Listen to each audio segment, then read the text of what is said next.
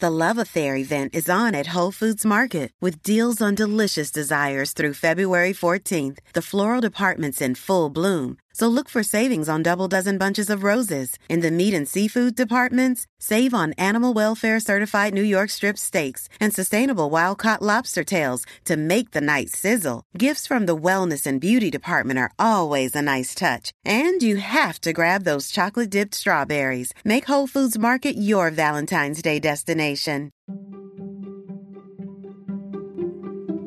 Welcome to the HCI family of podcasts.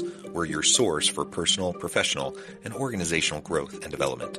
We share our own original research, explore industry trends, and interview executives and thought leaders from across the globe. Join us for practitioner-oriented content around all things leadership, HR, talent management, organizational development, and change management. Maximize your personal and organizational potential with the HCI family of podcasts.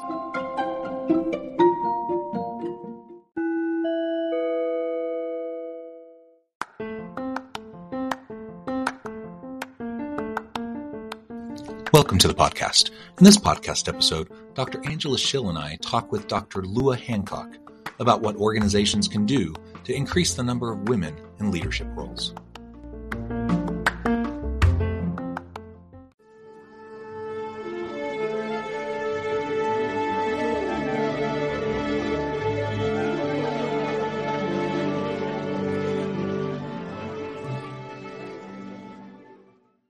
Dr. Lua Hancock, it is a pleasure to be with you. You're joining us from Florida. I'm joined by Dr. Angela Schill, and today we're going to be exploring what organizations can do to increase the number of women in leadership roles.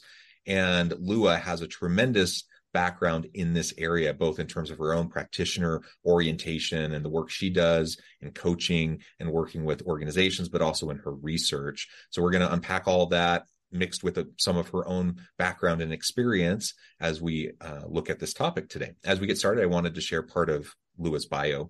Dr. Lua Hancock specializes in providing consulting in areas of leadership, youth empowerment and engagement, change management, conflict resolution, emergency planning and response, assessment, and diversity, equity, and inclusion. She has worked with various Fortune 500 companies and higher education institutions from diverse sectors to facilitate towards values and goal creation, alignment, and success. Additionally, she works as a coach to industry leaders, assisting them with mindful, equitable, and impactful leadership. And that's just a really small nutshell of all the cool stuff you do. Lua, anything you would like to specifically highlight from your own professional background before we dive on into the broader conversation? So I'm a mom of two, I'll add that, one in college and one in high school. And we've been foster parents to a total of 13 kids total. Oh my goodness. So I think I'm very proud of my roles as a vice president at a university, et cetera. But I would say my proudest role is being a mom. That is wonderful. And what an incredible thing. 13 foster children. Wow. Well, thank you so much for that introduction and that background. And at this point, Angela, I'll hand it off to you and you can lead out. Thanks, John. Lua, you have vast experience in a lot of areas, and I have a lot of questions. I'm intrigued by so much of it.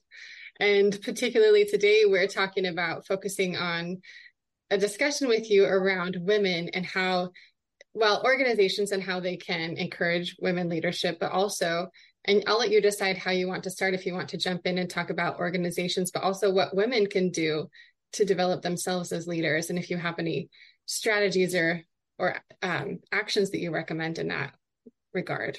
Yeah, so I'll just start by telling you a little bit about myself. I found that as I got my doctorate and I moved up in higher education, I more and more often found myself to be the only woman at tables, usually decision-making tables, and usually the youngest person and the only woman. So it was an interesting dynamic, and I've experienced all kinds of things from that situation.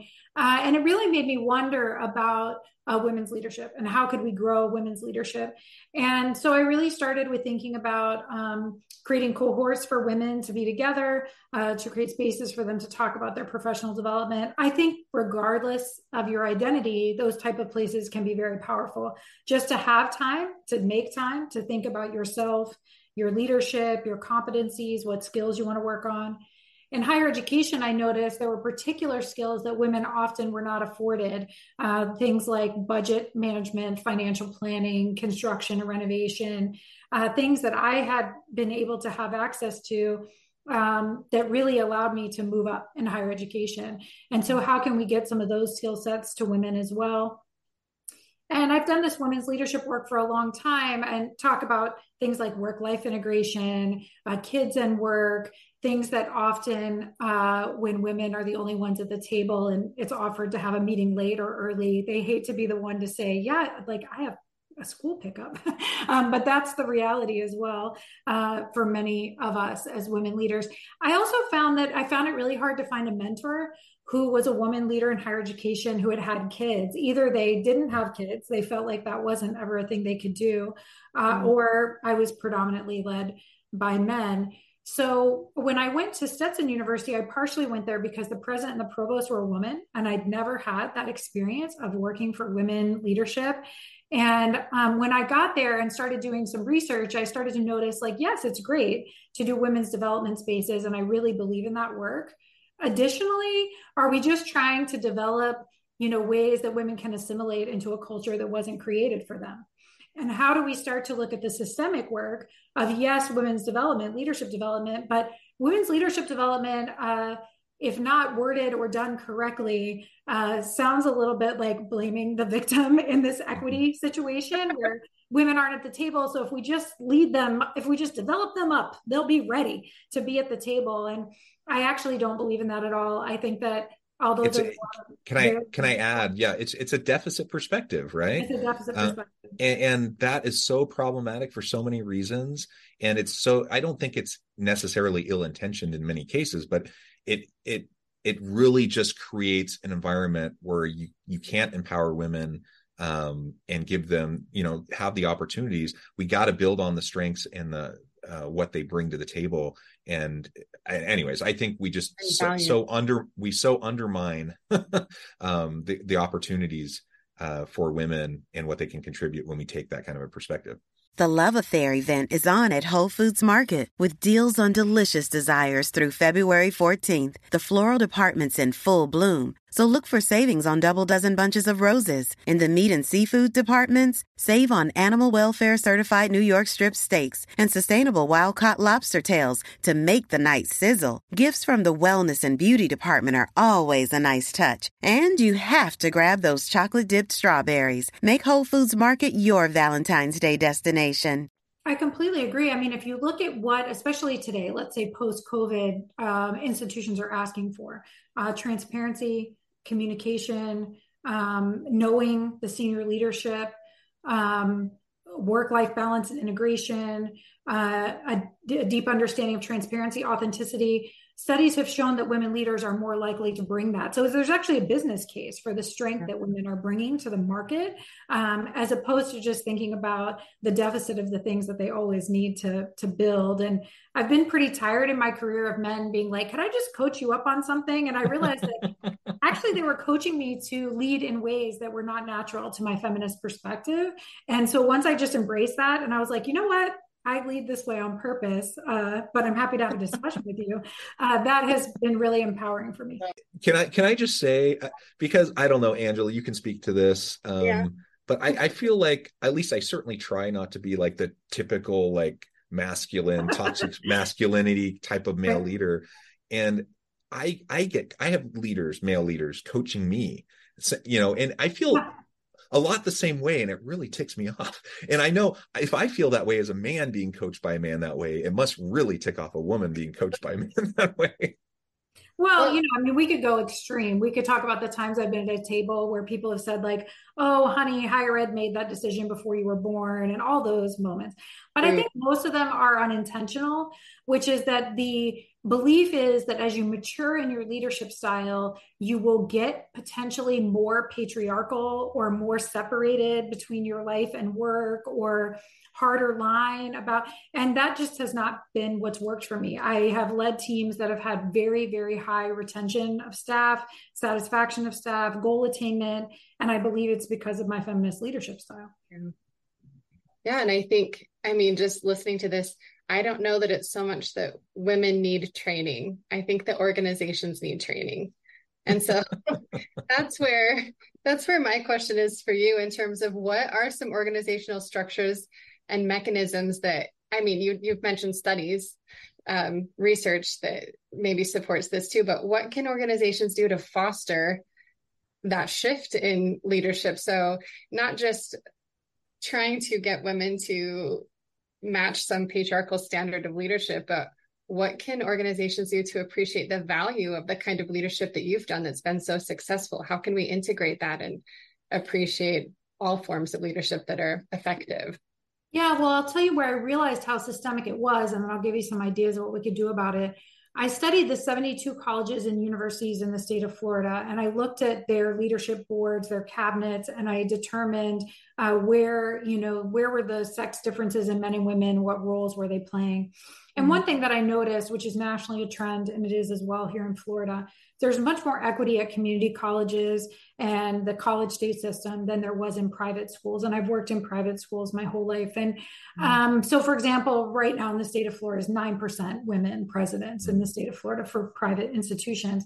So I was like, how can community colleges do this? They have, and private schools can't. So there's something there. Then I also started reading about what's called the pipeline myth, which is this belief that there just aren't women in the pipeline, which is actually not true as well. And higher education presidents these days predominantly come from the provost role, which is pretty gender equitable, actually, and from outside of higher education more often, which there's plenty of women leaders in the market as well. So once I got rid of kind of these myths then really it was the institution. What is the institution going to do about this? So the thing that I always recommend to institutions first is, do you even know your data? Do you know the gender equity and parity within your organizations? Or do you match what's happening in the market? And if you do, that's okay. Then let's strategize how to move on. So for example, I would be remiss if I didn't mention, so right now in higher education, for every white male dollar that's made, white women are making 81 cents on the dollar, even in the same positions. So there is a pay equity issue as well. And women of color are making 67 cents on the dollar. So the intersectionality issue is even worse. Men of color are making less than white women in higher education leadership as well. So there's lots of issues here. But to focus on the woman issue, do you even know your data? Is there salary equity based on position and market? Is there a difference in the ability for men and women faculty to get tenure and promotion? Is there a difference in the way that they're evaluated in the classroom by students? Is there built-in bias? And if there is, then how do we address it? But I can't tell you the amount of organizations I work with who don't even know their own data. So that's where we would start. That sounds, to me, thinking about that sounds overwhelming, but so necessary to know your own data, to know what's going on. Yeah, and the good thing is it wouldn't take 30 minutes for you to take your data and sort it in certain ways that you already have in your system. Yeah. And then if you decide that you're going to make a difference about it. So for example, if there's a woman president at an organization, the cabinet is much more likely to have pay equity. So why is that? A woman president is aware of it. So some of it is just mindfulness. Am I aware? Okay, now that I'm aware, what am I going to do with the data that I've found? One of the biggest things that I recommend is succession planning. Institutions overall are not great at succession planning. Succession planning can be an inclusion initiative. Plus, it's so smart for the organization. It's just an underutilized strategy. But we find that women are much less likely to get their first vice presidency at a different institution. Men can interview at a different institution, their first vice presidency, and be considered. But women more likely are to be hired as a vice president if they already were a vice president. So as institutions, we should be looking to promote within, especially in areas where there's so little women, like CFOs, IT directors, athletic directors. It's shocking how few women are in those spaces. And then you have some of the opposite. Library deans are women, deans of nursing are women, diversity and inclusion people, predominantly women. In the state of Florida, it's 80-something%. Wow. So how can we make sure that we're also giving access to all different types of areas, to that? And if you're going to train women on things like business and finance, which is fine, maybe we have some of those gaps, are we also training men or full cabinets on things like conflict resolution, communication strategy? Could you imagine if we were like, we're going to have a men's leadership workshop and we're going to focus on relationship building, conflict resolution? Why not? Like, why would we not do that? But it sounds funny. Like, it sounds hilarious. Yeah. So I propose this to cabinets sometimes because you know what women want? They want to work on a joyful cabinet. If you ask them, they believe that they can still have joy and work. Whereas sometimes men will say, well, I kind of have to compromise because work is work. Women are like, no, I'm not going to compromise. So it's our responsibility to make joyful, collaborative workplaces, not places where people are going to eat each other. And then you tell women, well, you just have to get used to that if you're going to be in higher education. No, that's not true. It's our responsibility to create cultures that women want to be promoted within. I'm just imagining the room where you're recommending to the cabinet of like mostly men about going through these trainings. I'm just imagining their faces. I do it. How many would react to that, you know? I do it. I said, and I tie it again back to the market. The students, faculty, and staff are asking for these type of organizations. So the best way to do it is to create a representative cabinet that looks like your student constituency. Mm-hmm. And students going to colleges are more diverse than they've ever been. And cabinets look about the same. So, and don't even get me started on boards. So that's one thing also is looking at how do we create those cultures, so that people think like, man, I really do want to be an advancement. And then obviously people can nominate people.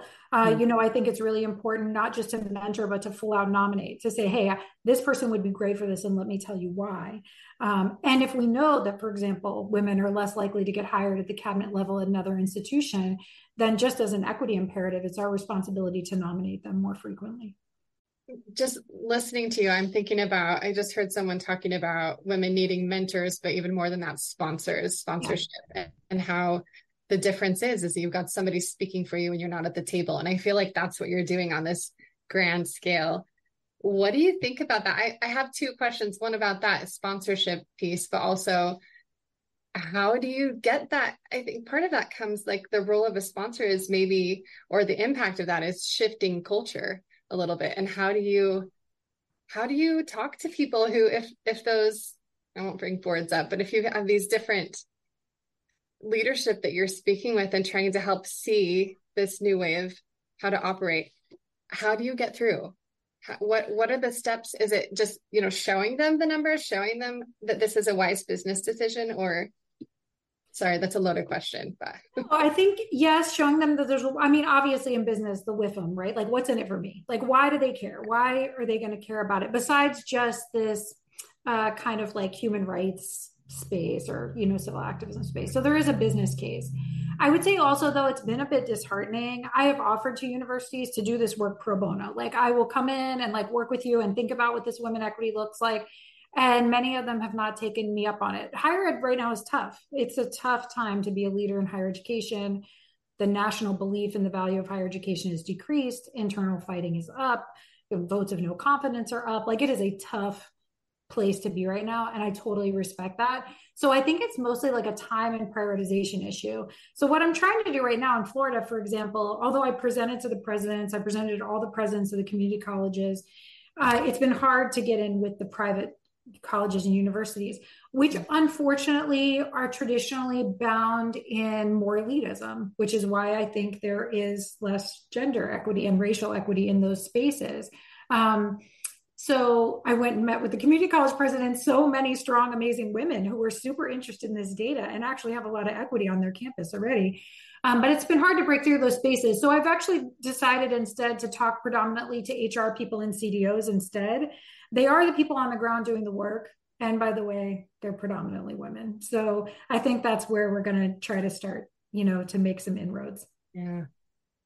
From your perspective doing this work, how do you, I hear a little bit of, like, I feel disheartened listening to that it's hard to get into those spaces where, especially if there's elitism going on and that then perpetuates these systems that don't work for the actual constituents, the students that are there.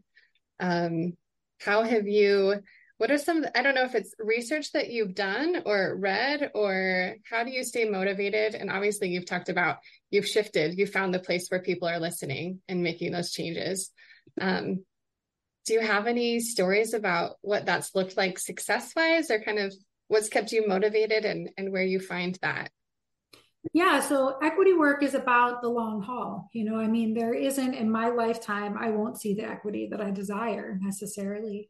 But there are inroads that we can make. And I think data does speak to higher education. I mean, it's a place of education. So does research and data speak to them potentially? And then there are times where like equity is everyone's work, but sometimes on cabinets, they don't know what that means. So being able to articulate to people like equity is where you do it at home. So are there policies in the way that we do leave or financial payout that are not benefiting women or inequitably benefiting women? Well, let's adjust those.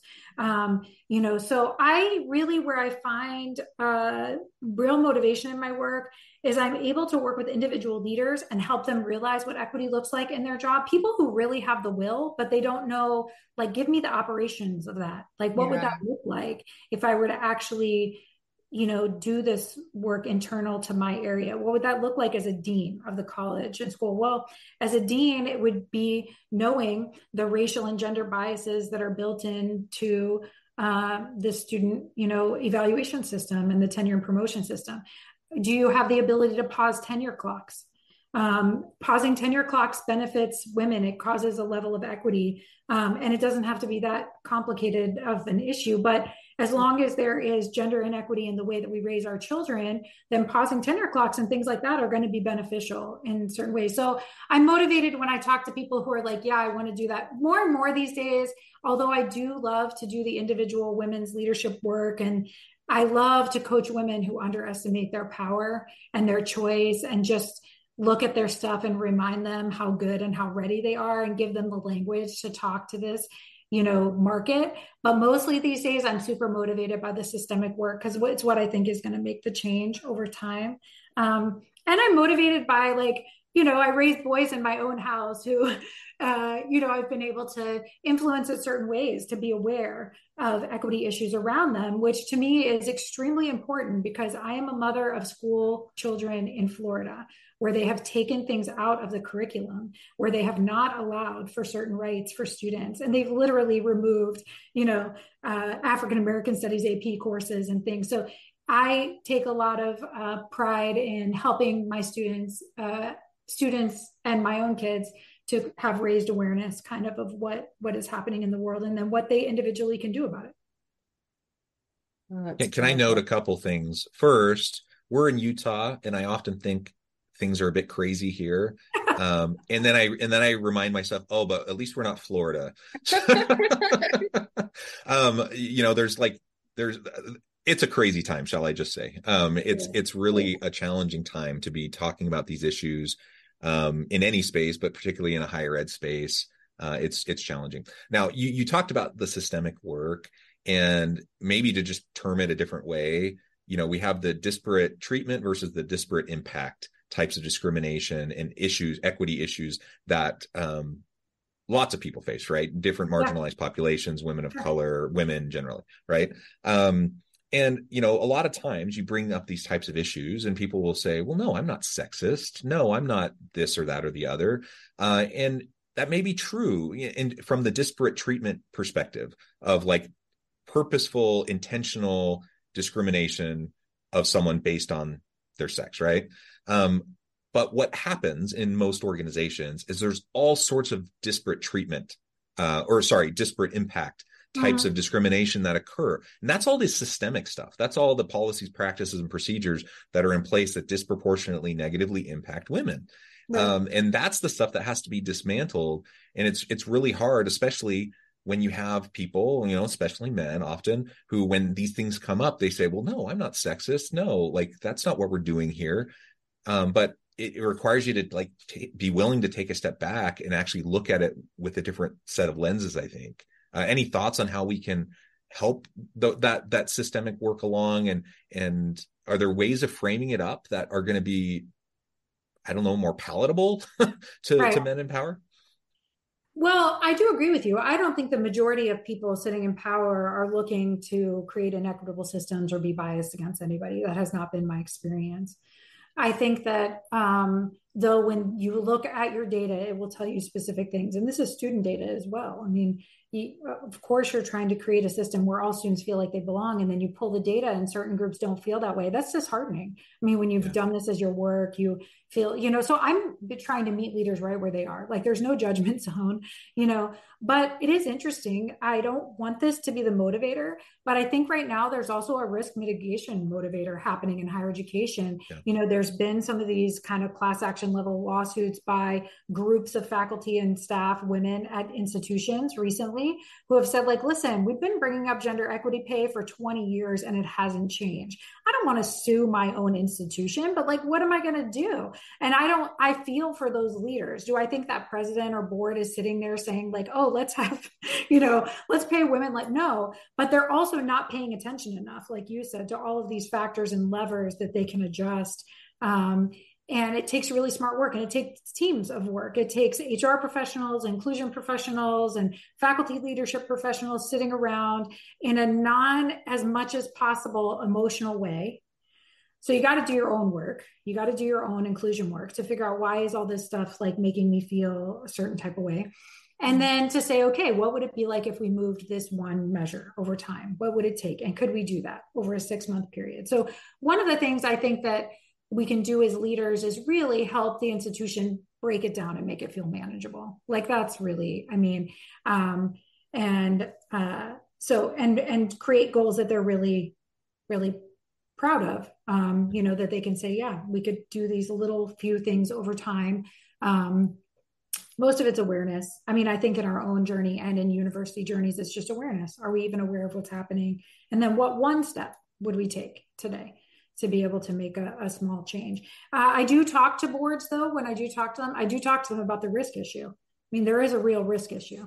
And you don't want to set yourself up for that, to be known as the place that's not equitable or whatever. Instead, just do your due diligence in advance.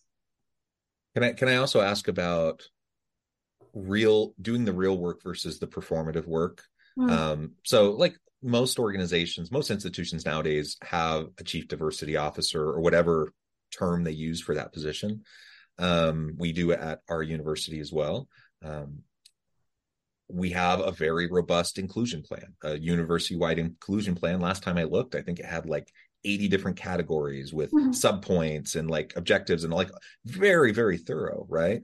So that's all wonderful. And I'm all for aspirational goals and I'm all for reaching for the stars. But then there's also this, this point where people are looking at that and they're a little disillusioned and they're thinking, okay, we have this document. Okay, we have this person who's in this position, but what's really happening? What changes are actually happening?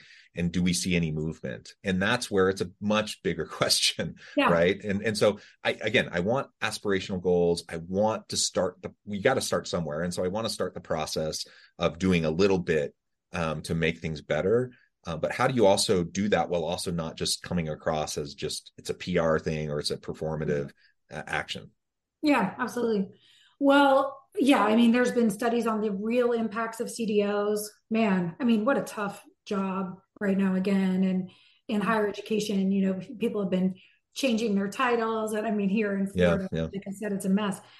I guess so I'll give you a story here that was really impactful to me. So the day after the last presidential election, and regardless how you feel about the outcome, when Trump was elected, I had faculty and staff come in my office and say, like, what do I do? I don't agree with some of what's happening in our nation, but I don't know what I'm supposed to do about it. Should I advise a club or organization in the Multicultural Student Council, or should I do like GLBT work? And I was like, I don't know. Do you have any experience with that? Like, I'm not sure. But what I think the best thing they can do is to go home and do the quiet, hard inclusion work themselves. If you're a chemistry faculty member, what does that look like to make sure that there is equity and access and ability to graduate for the students who are in your program right now? What does that mean for the faculty who are in your program, for the curriculum design, for the authors that you're choosing to use and highlight, for your own knowledge, for your own networks, for how diverse your networks are? When we hire, part of the reason why we hire people who look like us is totally unintentional. It's because I post on my Facebook.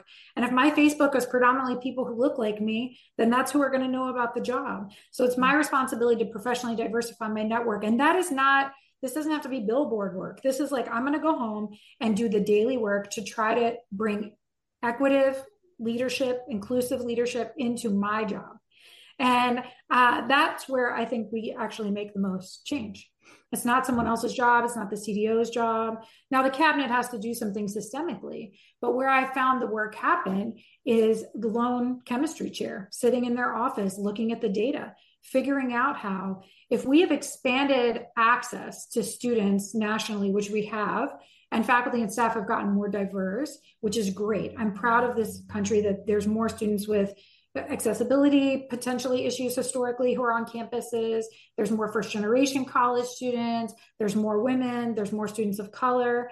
What we haven't quite figured out is how to translate that into an end successful, like access is happening, which is great. But then what do we do with that? And that is individual people in their departments doing non-sexy, hard work to just try to move it. That's what I think is going to really make the difference, honestly, in this work, is making it a part of what we do. Not something I have to talk about or whatever, but just my responsible job, like just how I do my work. Embedding it into everything we do. Yeah. Well, Lua, this has just been a great conversation. I know the time, we're going to have to let you go here in a minute, but before we wrap things up, I just wanted to give you a chance to share with the audience how they can connect with you, find out more about the good work that you're doing, and then give us a final word on the topic for today. Sure. So I'm easy to find on LinkedIn, Lua Hancock. There aren't a lot of us, so I'm easy to find. And my website is luacoach.com, LUACOACH. So feel free to access me there, and I'm happy to do a free first-time coaching conversation and evaluation with anybody. I would say that I think that if you are someone who's listening to this, who's in a position of power, look at your data, but also just sit down and have genuine conversations. What does it feel like for other people in your organization? What's happening? And how do we create the time? The inertia of our day as leaders, the inertia of our life is not going to create time for us for the big work like this. So how do we create time and begin to look at it systemically? I believe that we have all the tools intellectually, spiritually, all of our capacities as leaders to make this happen. It's just a matter of prioritization, sitting above it and saying, yeah, this is something I really want to do.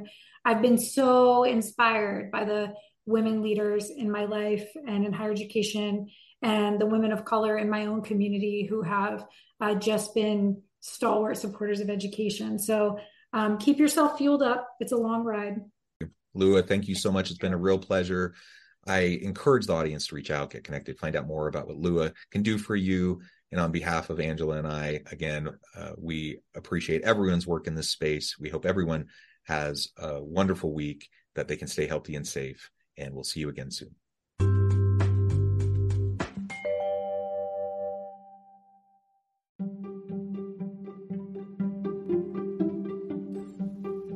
Thanks for joining us for this episode of the podcast.